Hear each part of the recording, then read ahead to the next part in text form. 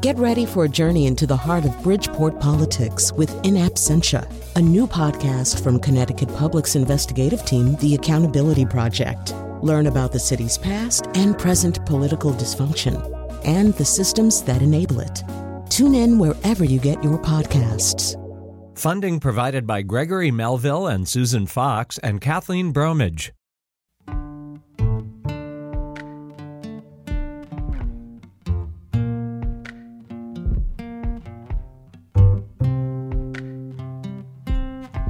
This is Where We Live from Connecticut Public Radio. I'm Catherine Shen. We have a lot of bird lovers here on Where We Live, but today we're flying into a pretty controversial bird species. Some cultures revere owls, some do whatever is necessary to keep them away.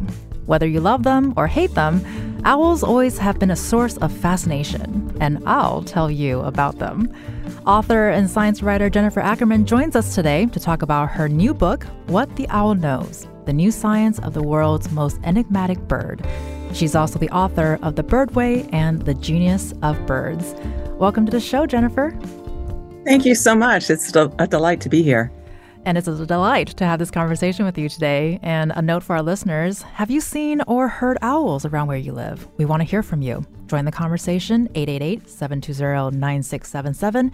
That's 888-720-WNPR, or find us on Facebook and Twitter at Where We Live. So Jennifer, we need to get your OG story of how you got fascinated with owls. So where did it start? Well, so the first owl I ever saw was actually a Mexican spotted owl in the Chiricahua Mountains in southern Arizona. And I had a field guide with me, just a little manual, but it was from many years ago. And it said to look for this owl at this branch over top of the trail. And I thought, yeah, right. This is many years old. I'm not going to see this owl. Well, sure enough, I get to this spot on the trail, and there is this absolutely beautiful little owl roosting on this branch overhead. And it was so camouflaged that I really certainly wouldn't have known it was there unless I had this little guide with me. And it was really the spark, I think, that they're such fascinating birds. They're so quiet and they well camouflaged. And I love birds, all birds, but I wanted to take a deep dive into a family of birds and really into their biology and behavior. And owls they're so unique in the bird world. They're such skilled night hunters. They have this really eerie, quiet flight and these extraordinary senses. So, when I started to think about writing a book about owls, they made my head kind of sizzle with questions. What makes an owl, and how do these birds get to be the way they are? They're just so different from other birds. Well, I love that description that it made your head sizzle. I was picturing more like your head turning like an owl, like like a very dramatic turn of the owls. And I mean, like you said, there's so much fascination with owls. I mean, I've always been fascinated as well, and I'm sure a lot of people are still. And it seems like they've always been enchanting us and have captured our imagination. And, through real life and in literature. And you describe in the book that they appear as paintings in France dating to 30,000 years ago. So can you talk about some of the notable people in history who have been obsessed with owls? Yes. Well, first of all, that etching of an owl is in the Chauvet Cave of southern France, and it's the first known representation of a bird, and among the oldest examples of cave art that's ever been discovered. It's 36,000 years old, and I love to imagine some ancestor of ours going deep into this cave to make this beautiful etching of an owl. It has the little tufts on its head, they're called plumicorns. And so it was probably a Eurasian eagle owl or a long-eared owl. And really, since then, as you say, all over the world, owls they just pop up in our myths and our stories as, symbols. And so, people have been obsessed with them really for centuries. And there's some really there's some famous characters who have had pet owls. I think in particular of Florence Nightingale, and she had her pet little owl. And this little owl was named Athena, and she actually rescued it from some small boys who were, I think, tormenting it in Athens. And she used to carry it around in her pocket, and she was very attached to this little bird. But when the war broke out in the Crimea, and Florence Nightingale, she felt like she had to take her nursing to the field. She actually put this little bird, Athena, in her attic before she left, and she thought that Athena would feed herself on mice and whatever was running around the attic and in Nightingale's absence. But that little owl was far too domesticated for her to hunt for herself, so she just sat there waiting for her meals, and eventually starved. So very sad ending to the story. But Picasso also was really, really obsessed with owls. He rescued also a little owl. This is a species called the little owl. And in 1946, Picasso found one of these little owls that was injured. And it was in the Musée d'Antibes where he was staying. And he took care of this little owl, took it home to Paris. And the two of them developed this very touchy relationship. The owl would sort of snap at Picasso, and Picasso would swear at the owl. But still, it was a kind of muse for him. And in many of the etchings and prints, the ceramics of the time feature this little owls that Picasso was just fascinated with. And the little owl in these scenes that Picasso created are often presiding over these scenes of debauchery, and they're kind of gazing at the viewer. So it was definitely a muse for Picasso. Well, and I did a quick search, and I saw pictures of the owl, and I couldn't help but think, man, what stories that owl knows from Picasso. For sure. Right. And so I think, as you say, like owls has always been very fascinating, and people have been fascinated by it for so long. But I think also in recent times, there's been an increase in popularity, and a lot of people are trying to even adopt them as pets. A lot of times, most likely from the Harry Potter effect. So have you seen that happening, or do you know what's happening there? Is that still a big thing? Yes, well, it was certainly a big thing after the Harry Potter books came out and the movies. And it was true in certainly in the UK. There was a big surge of interest in keeping owls as pets, and also in places like Indonesia, where pet birds are very very common. Before the Harry Potter books, there were no owls in the pet markets in Indonesia, but after the books and the movies hit, the presence of owls in those markets really surged. I will say, having a pet owl is just a terrible idea. In most countries, the U.S., Australia, other places, it's illegal to keep owls without a special permit and licensing. But really, more to the point, these are wild creatures, and they need to be out in the wild, and they're very, very high maintenance. They're very difficult to care for. They eat rodents and other animals that have to be fresh. I just had the experience actually of feeding a little Eastern screech owl at the Raptor Trust in New Jersey, and they gave me a little bundle full of rat and mouse parts, and I would hand feed this bird with them. And I got a little sense for, oh my gosh, this would be such a thing if you had to do this every day, And their droppings are messy and stinky. They have these sharp talons. They can actually damage furniture and puncture skin. And in the breeding season, they hoot all night long, so they keep you awake. So it's really a terrible idea to have one of these birds as a pet. And as I said, really the important thing is that they're wild birds and they're really meant to live their lives in the wild. Right, and I think historically it's always been a popular animal, and then with the recent fascination from pop culture, how do you think or how do different cultures view owls? Has that changed over the years, or has it kind of been the same? I think, it has varied tremendously from culture to culture. And sometimes the attitudes have changed. They've shifted from very negative to more positive. But there's some cultures, and I think particularly of like the Ainu people of northern Japan, who really revere owls and they consider them protectors of their villages.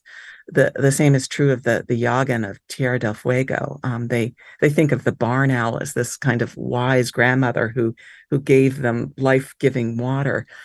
But other cultures have really viewed owls as emblems of evil, as witches, bad omens that are linked with death.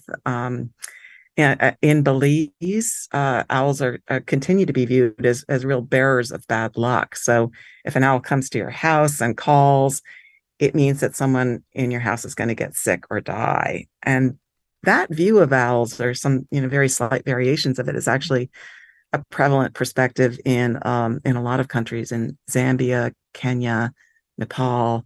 But there are really great educational efforts going on in those countries to try to shift attitudes so people really understand the nature and natural history of owls and see them less as these kinds of omens and more as just birds. Right. And I find it so interesting, the roots of those stories and why, one person thinks it's a good omen and the other person doesn't. And considering that the first cave etching of an owl was 30,000 years ago, can you talk about how old owls actually are? I don't think I've ever really thought about, where do they come from? In the book, you say owls are as old as the dinosaurs and may have even survived the asteroid strike. Well, so this is the thing. There's been some really interesting research in paleontology recently. So we now know that the owls first appeared on Earth about 55 to 65 million years ago. So didn't predate the asteroid strike. They evolved right after it. But like all birds, they arose from an ancestral group they were small and they were mostly predatory little running dinosaurs, and they lived together with the bigger dinosaurs. But when that big asteroid struck Earth, it triggered the mass extinction that killed off most of the big dinosaurs.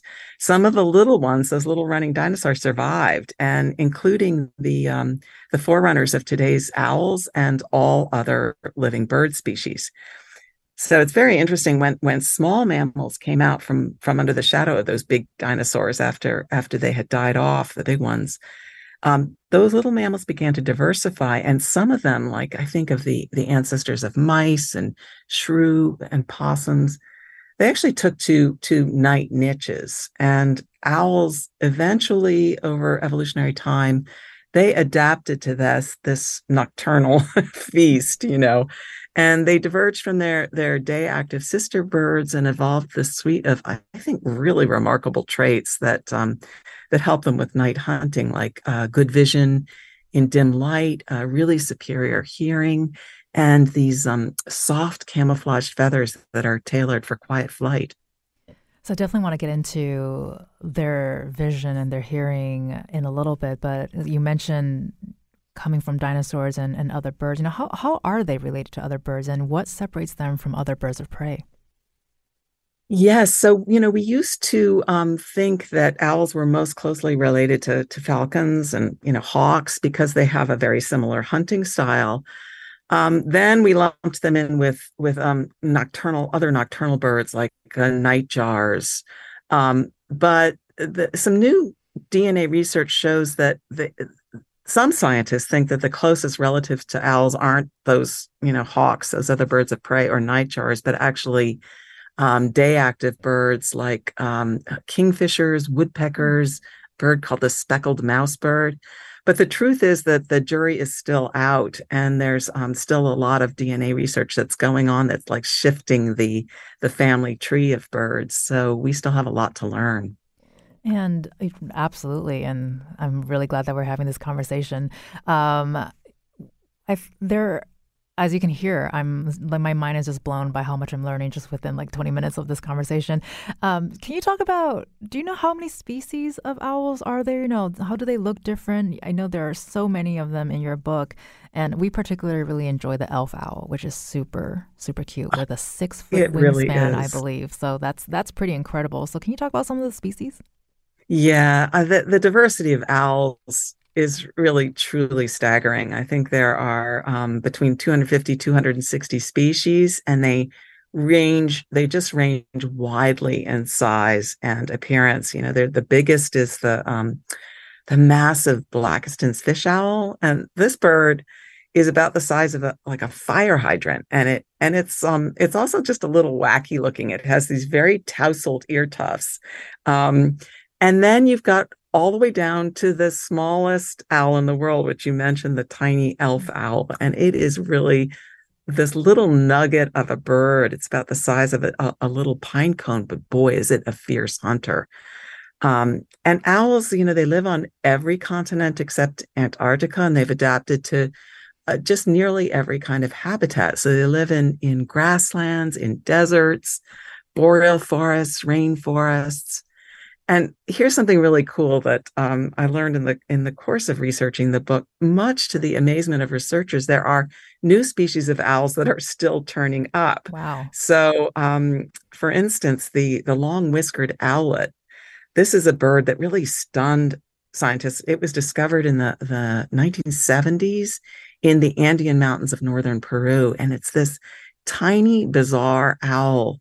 And it's so different from other owls that the scientists actually put it in its own genus, Xenoglox, which means strange owl in Greek. And really, as recently as last year, a park ranger found a new species of scops owl on an island off the west coast of Africa. It's called the Principe scops owl. Well, I'm going to be thinking about those little nuggets of owls for basically the rest of the year, I think, after this chat. You've been listening to Jennifer Ackerman, who's the author of What the Owl Knows, the new science of the world's most enigmatic birds, who is with us today, and she'll be joining us this hour to talk about these birds. And listeners can find a link to her book on our website at ctpublic.org. And you can join the conversation 888-720-9677 or leave us a comment on Facebook and Twitter at Where We Live.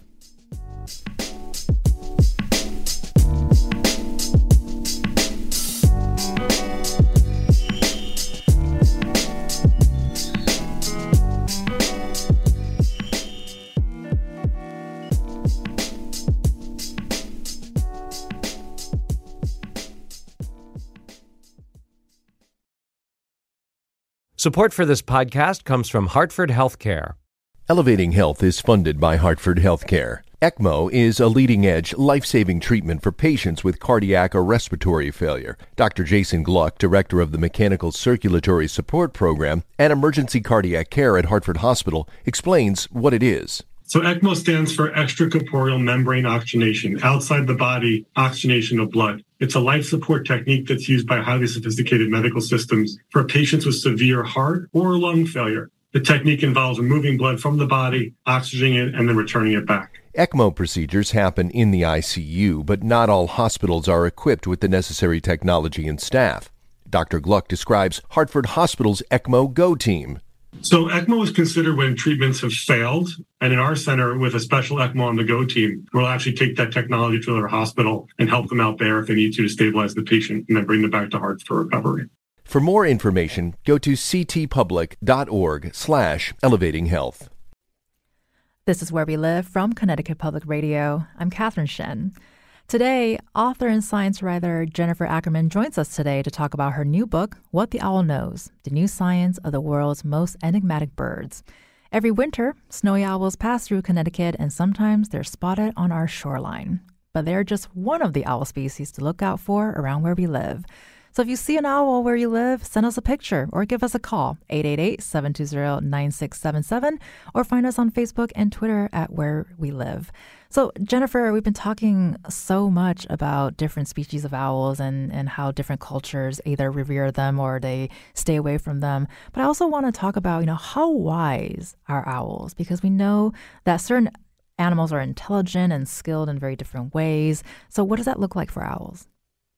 Yeah, so this has been an interesting question in science. First of all, I just want to say all birds are far more intelligent than we ever imagined. Their brains are organized in a different way from ours, but they're very efficient. They're very dense with neurons, and they're capable of really sophisticated mental processes. So now we understand really across the board, birds are much more intelligent than we thought. I will also say that the science of understanding the minds of other animals is really still in its infancy. And, we tend to view intelligence through our own lens. But on the question of owl intelligence, the science has really been swinging back and forth. And we used to think that owls acted only by instinct, that their behavior was just hardwired. But now we understand that these birds are, in fact, very smart, but perhaps in ways that we can't fully appreciate and have difficulty measuring. People who train raptors, they used to consider owls not as bright as their other raptors. But now they're beginning to understand that owl behavior is very subtle, it's very complex. And now that they're coming to appreciate this, they're really changing their tune and realizing that, owls are in fact very smart. They're just harder to read in the terms of their behavior and their very nuanced kinds of ways of being. But they are very flexible in their behavior, which is a really good indicator of intelligence. And also, they learn throughout their lives. One story I like to tell is about an ornithologist named Rob Beauregard. And I asked him whether owls are smart. And he told me a story about wild barred owls, which are very common in North America. So he puts he actually trains these wild owls to come to a whistle so that he can tag them with a little GPS tracker, or actually take the tracker off of them if he's already tagged them. And what he does is this: he puts a mouse in a grassy area. And when the owl comes down to catch it, Rob whistles. Then he puts out another mouse, he whistles, another mouse, he whistles. And after only 3 mice, those owls learn to come to his whistle. And they learn it in 1 day. And it never takes them longer than 3 sessions to get completely trained.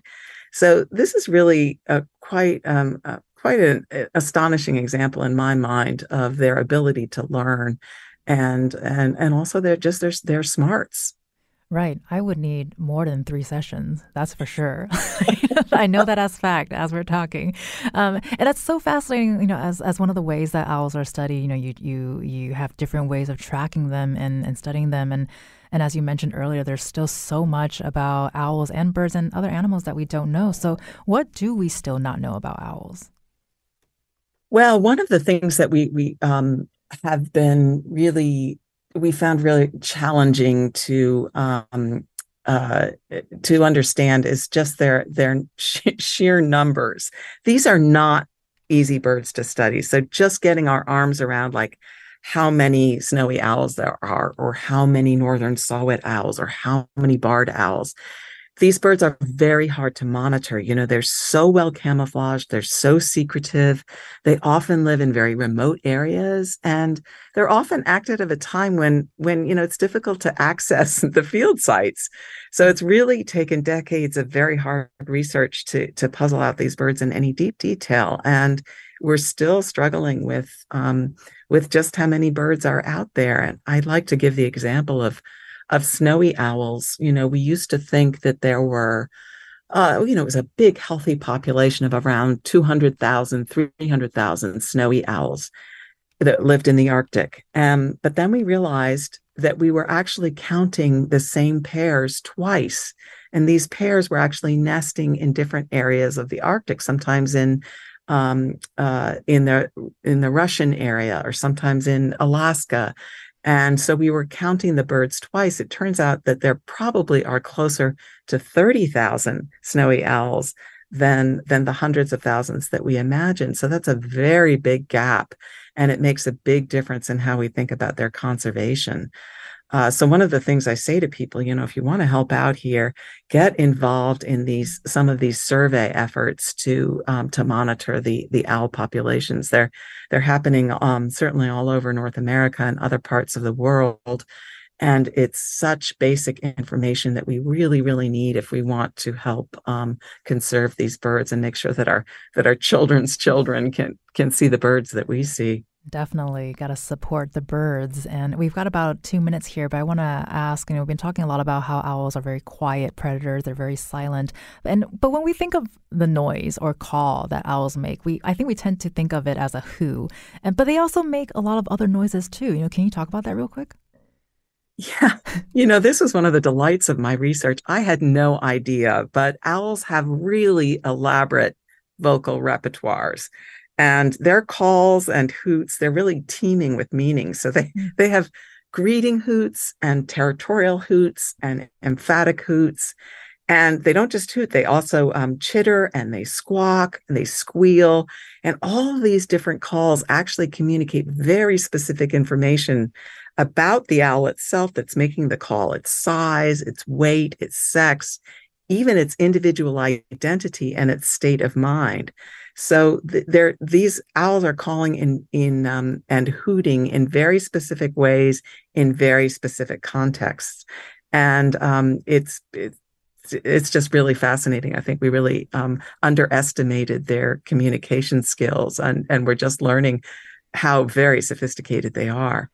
Yeah, I'm actually surprised at how surprised I am, because that all makes sense. But why did I always think they only make like a hoo noise? So why is that?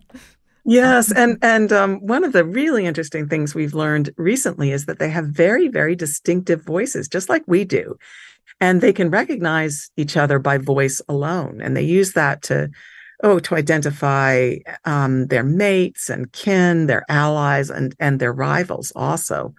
And these calls, these territorial hoots that they have, turn out to be really consistent for each bird, and they're sufficiently distinct from one another that scientists can actually fingerprint individuals using just their voices. Right. And so we're going to actually take a quick break here because it's Giving Tuesday, and just a reminder for our listeners that you can support your local public radio station by visiting ctpublic.org/donate.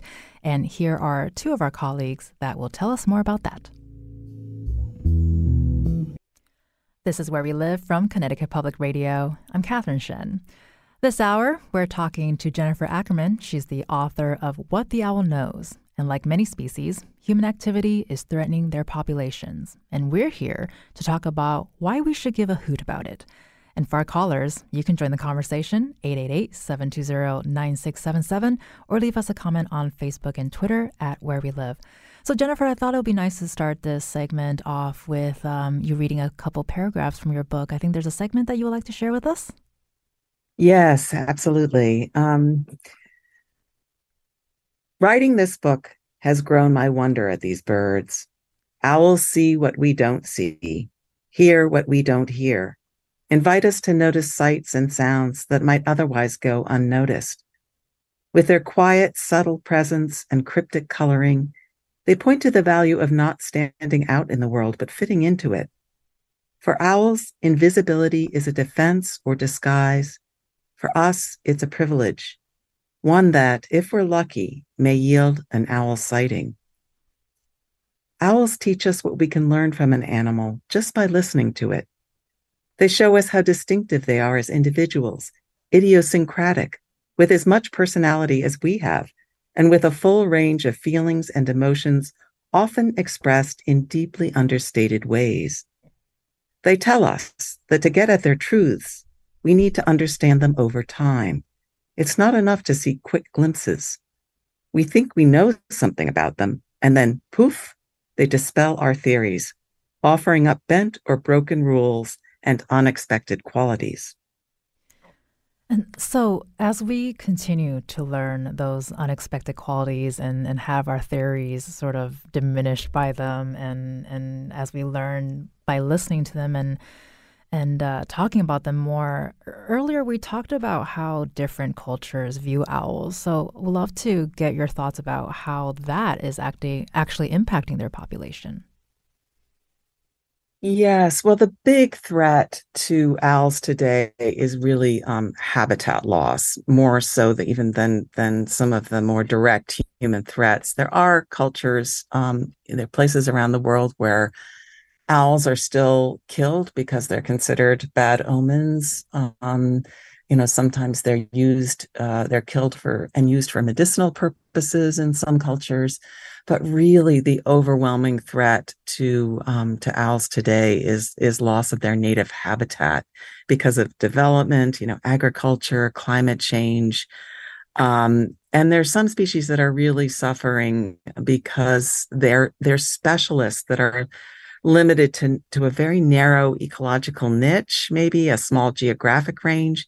They're species that are dependent on, say, old growth forests, and they depend on the hollows in these big trees to build their nests in. They depend on big meadows and grasslands that serve as their hunting grounds. These are really the major threats, these loss of the old growth forest, loss of grasslands that are threatening owls. And also, I will say the use of rodenticides by people to kill rats and mice. Unfortunately, the owls go after the rats and the mice, and the poisons accumulate in their systems and can cause them to be very sick or die. And so I think we often hear about owls being predators and whatnots, but I don't know if I really hear about how they contribute to the whole ecosystem. So can you talk about how do owls impact and contribute to our world?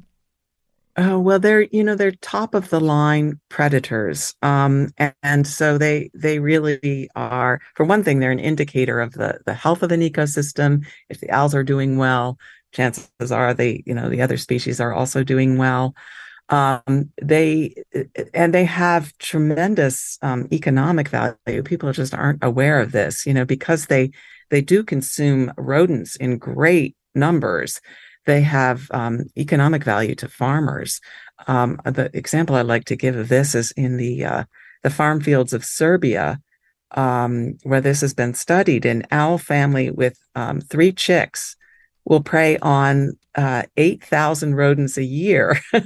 And that saves a farmer on something like 16,000 kilos of grain. So Amazing. these birds are really performing quite an important economic service. And I know we talked about climate change and habitat loss and rodenticide, and I mean there's so many things, so many activities out there that's contributing to their loss. Are there other specific human activities that's also continuing to contribute to that, and things that we can stop doing immediately? Yeah, so there are a number of things. For one thing, vehicle collisions are a big problem for owls, and this is not something you think about much. But one thing I learned is the what they call the apple core message in regards to owls. And we throw an apple core out the car window. We think it's going to be eaten by some creature and it's biodegradable, etc. Well, it will be eaten by some creature, but unfortunately, it will probably be a small creature by the side of the road. An owl comes down to take that creature and gets hit by a car. So that's a big thing to remember. Also, people can keep their cats indoors. This is true, across the board for birds. But cats will kill owls, and they also compete for their prey. Cats are lovely pets, but they should absolutely be kept indoors. And finally, the thing that I tell people to do is if they have a piece of land, however small or large, that to try to preserve it for owl habitat. there are lots of ways you can do this. It's like, don't mow your lawn if you can avoid it. That draws in more prey for owls. You can leave dead trees and snags that standing if they don't pose a danger to your house. And so it actually creates, little patches of owl habitat. And if you're lucky, you might actually get an owl, roosting somewhere near your house or in your yard. And then finally, I would say, support the owl research, the education, the rehabilitation centers, organizations that are promoting the conservation of owls and their habitat. And I know in the book, you mentioned owls roosting in a little box outside your kitchen window, even though you've never really seen the owl come and go, but the owl's in there. And earlier we had talked about how in Connecticut, soon the snowy owls could be making their way through our region. So can you talk about their migration patterns? Do we have typical patterns of them coming through Connecticut? No. So it's very interesting. Snowy owls experience what's called eruptions. It's irruptions of their populations, and these are little explosions in their populations that occur when their prey base, the lemmings that they eat during the breeding season, are abundant. So there are lots of snowy owls that are born during this time. And the young ones will often move as far south as certainly Connecticut, but even into some more southern states during these kinds of eruptive times. And so they're not on a normal like migration pattern that you would think of with other birds, where they're going from their breeding grounds to their wintering grounds and back again. Owls have much more kind of nomadic way of moving around. So they're often looking for prey. So they'll move from one spot to another until they find a really abundant prey source that will help them overwinter. This is certainly true for the little northern saw-whet owls that are very abundant in North America, but hard to see. They're very shy birds. But they do this too. They follow their prey and move around a lot. So we got a couple of minutes here, but I do want to ask, because earlier we talked a lot about owls having amazing hearing and vision. So can you kind of describe what that looks like, and how do they have sort of a head that's designed for listening? Yes, they really do. They have what we call a facial disc, which is this it's like a big external ear. And these are owls that hunt primarily by ear, like barn owls, great gray owls. Their heads are just kind of tailored for listening. And this big flat facial disc, it's kind of like a feathered satellite dish, and it collects sound and it channels the sound toward their ears, which are just little holes in the side of their head. And the owls are just exquisitely sensitive to sound. They have very big cochlea. That's the hearing organ in the brain. And it's really, really long. And it's packed with these hair cells, the hearing cells of the brain. So that gives owls a sense of hearing that's really almost unequaled in the animal world. It's quite remarkable. And these are the owls that rely mostly on sound to hunt. There are others that also depend on vision. And about a minute here, but because they fly so quietly and silently, so what makes their quiet flight so vital to their species? Yeah, so they have to approach their prey silently without alerting it, and also so that they can hear it. And, an owl's wings and feathers are just brilliant at quieting sound.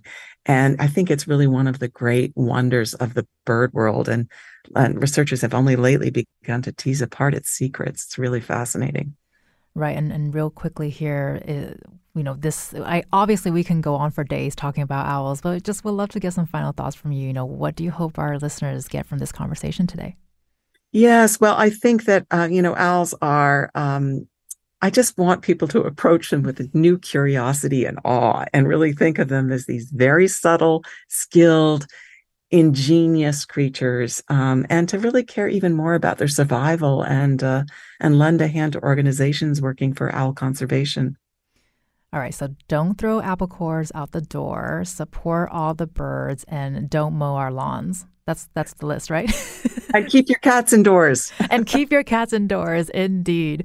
Well, thank you so much. You've been listening to Jennifer Ackerman. She's the author of What the Owl Knows, the new science of the world's most enigmatic birds. Thank you so much, Jennifer, for taking flight with us today and helping us learn more about owls. Thank you so much. And for our listeners, you can find a link to her book on our website at ctpublic.org. And today is Giving Tuesday. Help us stay on the air and support your local public radio station by visiting ctpublic.org/donate. I'm Catherine Shen. Today's show is produced by Tess Terrible. Our technical producer is Kat Pastor. Download Where We Live anytime on your favorite podcast app. And thank you so much for listening.